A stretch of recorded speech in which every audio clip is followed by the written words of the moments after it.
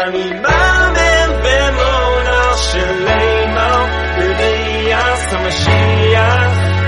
אני מאמין, I'm right here, right now. I've been waiting for so long to sing this song, to reflect on what we had and now it's gone. It's redemption, bring perfection, resurrection, so connection, take the path of the just, to be fit for Exodus. Hello, welcome to another episode of Monday Morning Motivation. I'm your host, Mortyless. Here on Monday Morning Motivation, we discuss the human psyche, what makes us tick, and how we can not only survive, but thrive through our week. Now, disclaimer, this is not medical or mental health advice. Always check with your own doctor or your own personal therapist to see what works for you. But for this week, I wanted to discuss something that we really all could be doing more of, and most of us don't realize that we're not doing enough of it. And that's drinking water, staying hydrated. So most people tend to walk around dehydrated most of the time. How could you feel that you're dehydrated? How do you know it? I could tell you anecdotally, personally, if I feel my body is tired, not just my head is tired, not just my, not just I'm exhausted from a lack of sleep or overexerting myself. I mean, just I feel lethargic. My body is heavy. Very often I'm dehydrated, and drink a few cups of water, I feel much better afterwards. And I see this time and again. A friend of mine came up to me. He's like, "Oh, I'm so tired. I don't know what I'm going to do." I said, "Go drink 4 cups of water. See what happens." He comes back to me a few minutes later. He's like, "I feel amazing. I feel totally different." It actually works. When we stay hydrated, we feel better. We feel happier. Our head is less cloudy. We can even focus better. If you do a quick search of how much of the body is made out of is water, essentially, it's anywhere from 60 to 75% water. So that means that water is effectively the lubricant, the motor oil that runs through our cells. And try it this week. Try to drink a few more cups of water a day. Personally, when I start off the day, I'll have at least 16 ounces of water before I have a cup of coffee. After my coffee, I have about 16 more ounces. And throughout the day between clients, I'll have a cup of water or so. And at night, I also have a few more cups. And drinking water could help with a whole lot of different things. It could help with bad breath. It could actually help you lose weight, because sometimes you feel like you're tired and you're lethargic and you have no energy, so you crave carbs when really you just need water. If you have a headache, you can drink water. Focus is off. Drink water. It could help with when you're feeling really grumpy and curt with other people. Well, could be you need sleep, or maybe you just need water. It even helps with constipation. It helps with your actual elasticity of your skin. There's so many benefits for when it comes to hydration, and we really don't realize it throughout the day.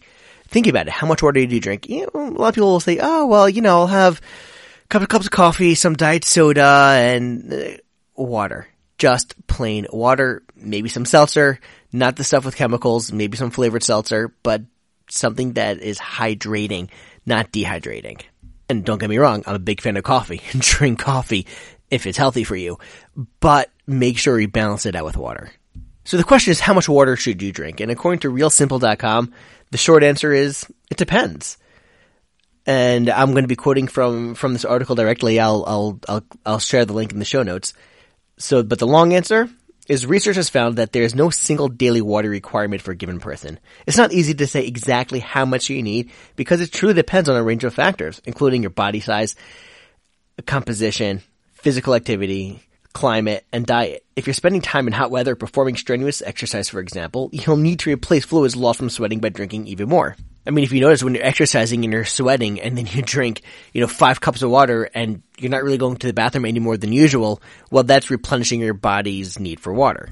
So the article continues. Some experts suggest drinking roughly half your body weight in ounces. So if you weigh 160 pounds, you should have 80 ounces of water. And you've probably heard the guideline to drink about 8-ounce glasses of water a day. But there's no scientific evidence to conclude that these recommendations are the standard be-all and end-all rule for every individual, Vishnu Mohan says.